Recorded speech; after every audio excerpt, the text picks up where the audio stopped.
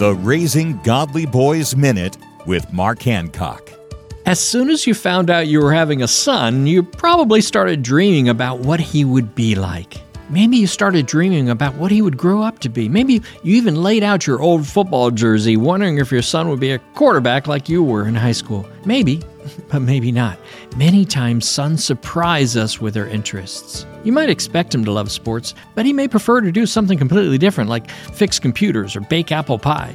Whatever your boy's passions turn out to be, pray that he will use them to glorify God. Let go of your expectations. Encourage the natural giftings and interests you see in your son, even if that means he never dons your old high school football jersey. To learn about raising boys to be godly men, visit Trail Life USA or RaisingGodlyBoys.com.